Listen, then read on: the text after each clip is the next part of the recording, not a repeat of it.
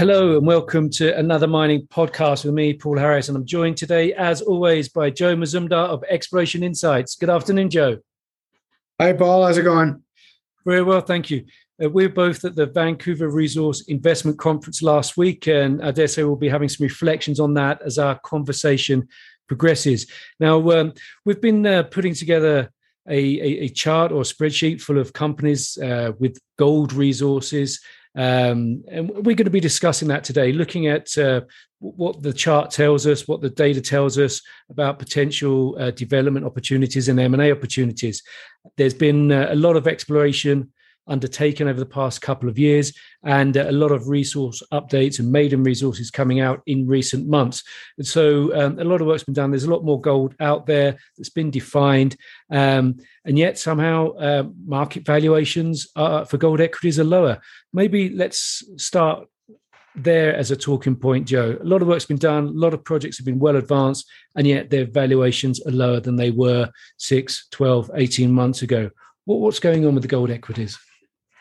Well, depending what we're talking about, if we're talking about the suitors, the producers right now, they're obviously getting hit by the negative sentiment in the gold sector because of higher interest rates, which has a negative impact on gold because it raises the value of the U.S. dollar. That's one thing that's happening.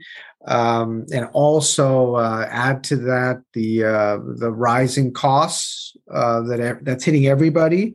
But for the precious metal sector, they're having rising costs in a flat revenue environment, let's just say, because of the gold price is stagnant to going down slightly. So that squeezing of the margins makes people less, let's say, sanguine about precious metals.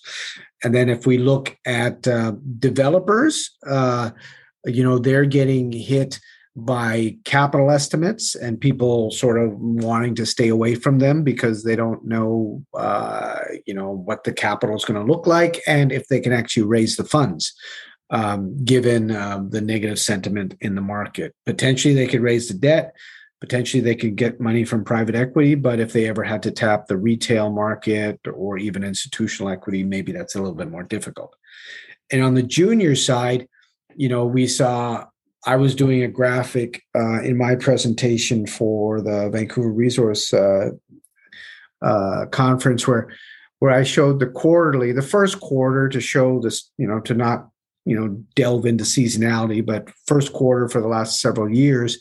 The peak was last year. That was a pretty good number for raising money directed to gold sector companies, but it's fallen off this year, this first quarter. And most of the companies I talked to there were happy that they had already raised their money, and the ones that hadn't were more probably concerned.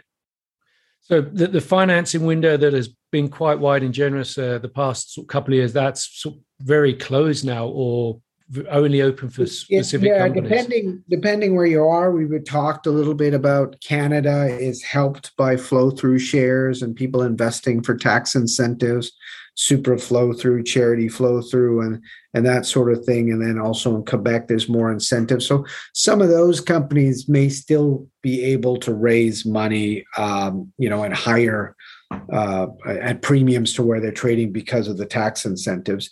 The other companies that don't have this access to that kind of capital, it might be a little bit more problematic.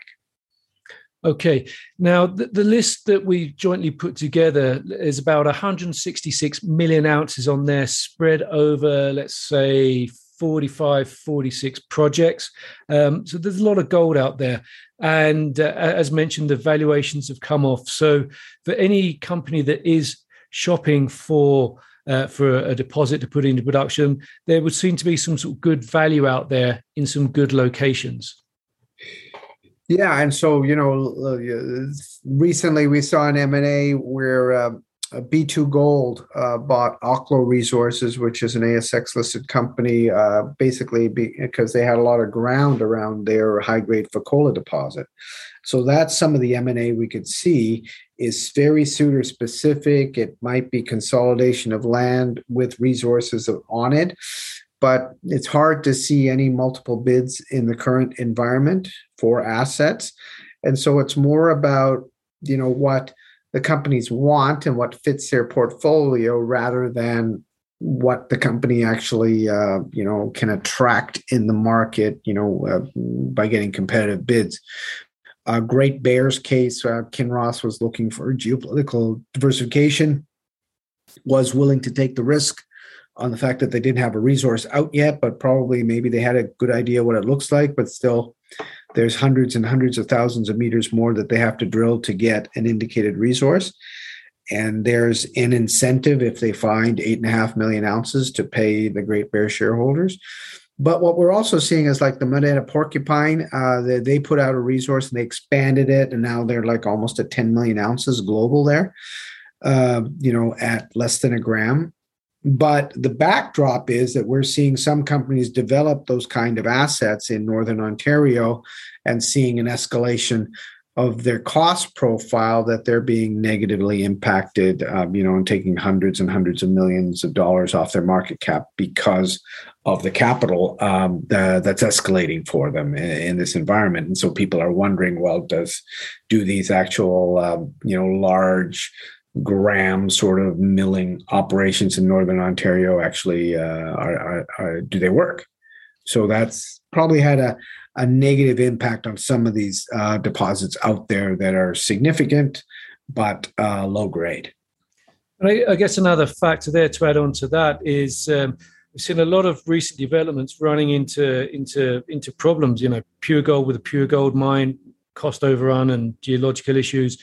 Magino, massive cost overrun that the company Argonaut Gold hasn't yet financed a solution for. Heart Gold as well. Heart Gold, IAM Gold, was it a $500 to $700 million cost overrun there? I mean, some massive cost overruns.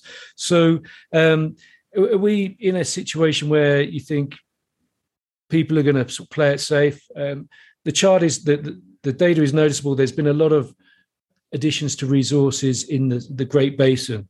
So Nevada, Idaho, albeit smaller resources, 1 million ounces, 2 million ounces, that kind of thing, but open pit, heap leachable deposits. Do you think, therefore, we're going to perhaps see more action or activity in that sort of scale? Yeah, I still think, that Great Basin area is someplace that most companies want to have a footprint in.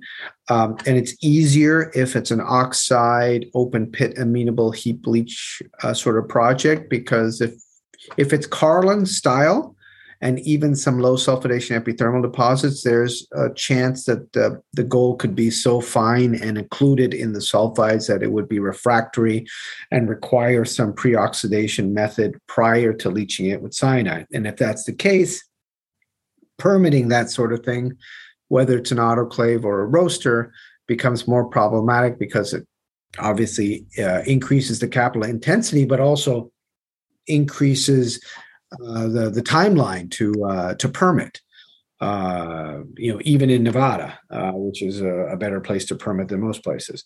So most of these companies want to bring the oxide open pit heap leach sort of thing to the market because they can say, we can get permitted in 3 years or 4 years. But if you have to introduce an autoclave in it, that's not going to be the case. So that's some of the issues with like a company like Midas.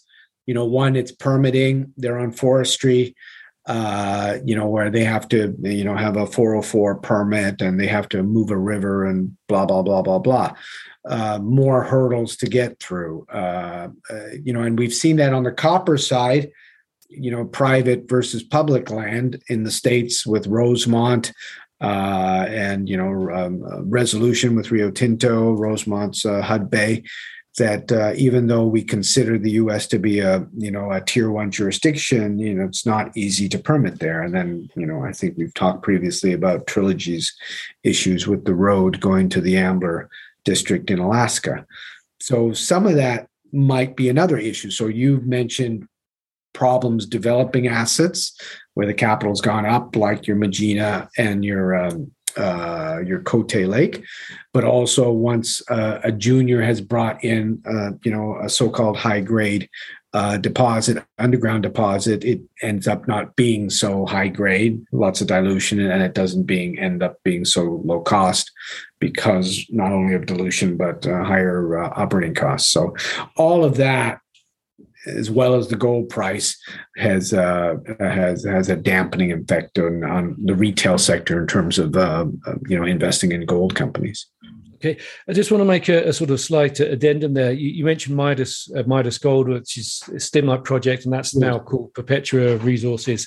So just to avoid any confusion there. Now, regarding what you were talking about in the sort of Great Basin, and what one of your top picks is i-80 Gold, and they're going to have the facility to be able to process refractory ore. So what kind of competitive advantage does that give them in Nevada? Okay, so if we look at it prior to the consolidation between Barrick and Newmont for a lot of their asset portfolio, which is key because Newmont really had a lot of the processing facilities, but Barrick had more resource upside. So you put that together, and the biggest example of positive synergies there would have been Turquoise Ridge, where it was treated at Twin Creeks, and they had a large sort of a toll milling charge on the Barrick asset, and that had to make the cutoff grade much higher. Now you can lower the cutoff grade, and it's much easier, and there's lots of millions of dollars to be made. But it reduces the competition where a company with Carlin-style deposit that's sulfide to go get it treated somewhere else if you don't permit one or build one yourself. Now it's only really Barrick, Nevada Gold Mines, I-80 with their Lone Tree autoclave, and then First Majestic with their roaster at Jerritt Canyon. There is no other place to send it if you're not planning on building one yourself.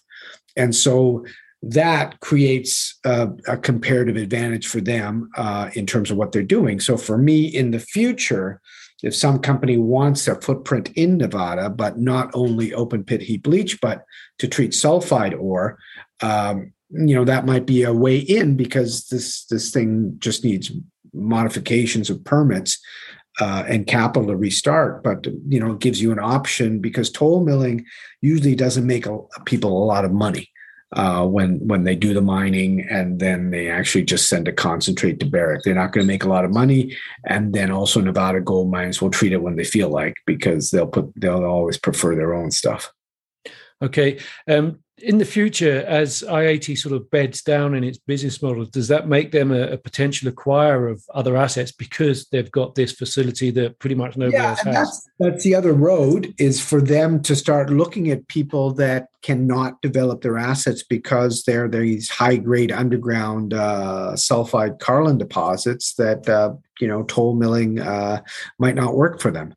And so they could either be the toll miller, offer a little bit more competitive than Barrick, but also they could just take the asset. But right now they're focused on 3 satellite assets to feed the plant at Granite Creek, at Ruby Hill, Deeps, and McCoy Cove. And that's basically what they're advancing right now, a 3-prong approach to feeding one central hub facility, which would be Lone Tree. What's attractive is because it's in Nevada and there's just not a lot of players in Nevada that have this kind of access. Okay, now let's move on a little bit. Not all ounces are created equal, and not all studies are done to the same sort of parameters. And where am I going with this? We detailed and charted the reference gold price that companies have used to calculate their resources. And looking at it now, they range from just around sort of $1,200 per ounce up to $1,800 per ounce. So with an average of around $1,565 an ounce. What's your takeaway from looking at this distribution of gold prices used in the calculation of resources? Yeah, it seems like the new resources that are being put into the repository of gold resources over the last year or so in a rising gold price environment have tried to take advantage of that rising gold price environment to book resources at incrementally higher gold prices. Whereas, let's say the majors, which may not be the suitor for some of these companies, their reserves are booked at 1,200 around there, like your Barracks and Newmont's, and their resources are booked at 1,400. So there's potentially at least a $200 difference between what they're booking as resources at 1,400 and the average, which is more like 1,580 or something like that, closer to 1,600, with some people going over 1,700 and 1,800. I think mid-tiers are closer to where these companies are booking their resources in terms of the average. So I probably think that more of the M&A may be from the mid-tier space, just because mid-tiers, one, they can show growth easier than the majors in terms of incremental growth because these assets would have a bigger impact on their portfolio. And majors right now, I think they're still focused on running to stand still. So they would need a major asset to come in to have a big impact.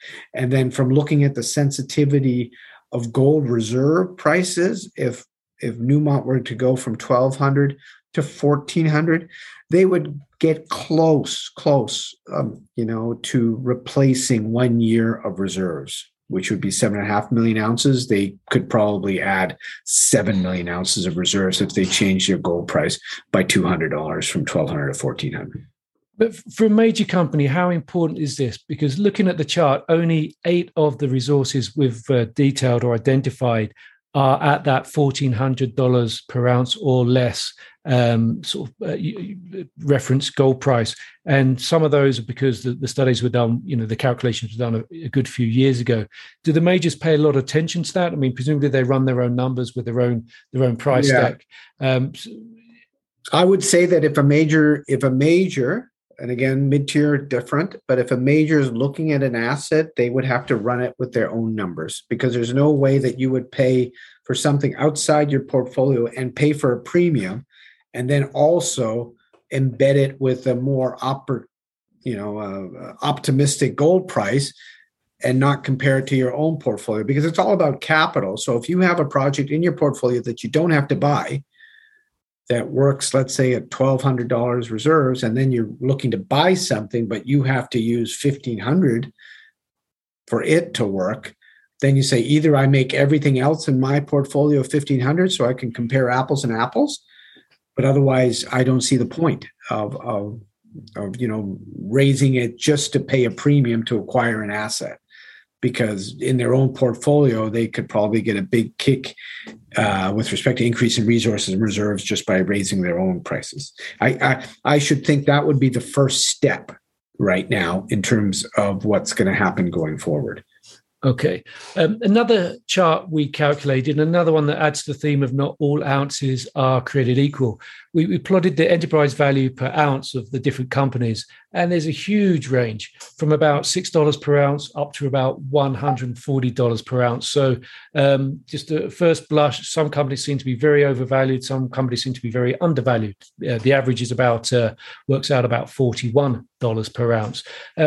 How do you read this chart, Joe? Well, again, all ounces aren't created equal. And so some of it might be related to jurisdiction, where they are, how advanced they are. Because the tendency is for stuff in Canada, to get valued much higher than, let's say, something in Africa or South America. Some of these assets might have an overlying issue, or an underlying issue, like a permitting issue, social license to operate issue, a metallurgical problem, that sort of thing that might keep the ounces depressed. So it's not just about how many ounces you have. The market value for them is sort of suggesting either they don't do a very good job of promoting it.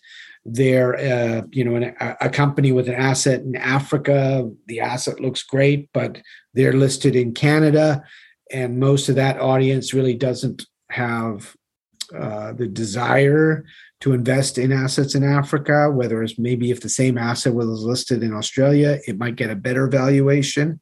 So it might be something simple as that. But most of these things you can tell have an issue. Like if you looked at it, like Kinross buys Great Bear, a company with no resource. But out there was feasibility stage reserves in Sabina, Back River, in the Arctic. Kinross works in the Arctic. I mean, they work under those sort of conditions in Alaska with Fort Knox. Prior to them selling their Russian assets, they obviously worked in those conditions at Kupol in Russia. So there's a company like Agnico that has a history of working in that environment. So could they add value there? I should think so. But they end up buying a resource in, a resource-less exploration asset in Northern Ontario. They could have done the same thing with Marathon, but they didn't. They didn't go for that one. They didn't buy the operating asset, which was Pretium, which Newcrest bought. So each company is looking at things differently, and maybe the case is that they don't want the development risk. They don't want the capital risk right now. They'd rather do an exploration project that might be what fits in terms of their capital window. Because again, we're not seeing a lot of multiple bids out here, so it's very suitor specific. And so, just as we looked at all the companies out there that that we could see with that kind of size, but also it's almost we need to take another look and look at who's out there looking, and to see what they would need, and sort of merge the two to see who would be looking at what specifically. Okay, well, let's take that as a good point to wrap up, Joe. Over the remainder of this year, what kind of transactions do you think are going to happen? Well, I would say there would be a few incremental transactions of people trying to consolidate what's around them. But because the other big thing is, like, permitting is not easy. And if you have a plant that's been running for a while and you need to feed it, that would be another rationale for acquiring something close by. And so that proximity to plants, I think, is very important. Given, hey, how much it costs to develop in that, it might be easier just to, permit your mine, but send it off somewhere else. And that might be what companies are looking at. So I'd see a lot of those sort of transactions incrementally, asset sort of scale. In terms of bigger transactions, that definitely would be suitor specific. What exactly is the suitor looking for? Where are they comfortable operating? And you may not have any competition, which is what you're looking for. You're looking to bring your comparative advantage to the asset, and you get the premium, and you don't have to pay that much for the asset. Okay. I know we're going to be talking about this again in the future and writing about it as well. This has been a fascinating conversation, Joe. Great topic. Thank you very much for joining us today. And thank you for listening from another mining podcast with me, Paul Harris, and with Joe Mazumdar from Exploration Insights. Thanks, Paul.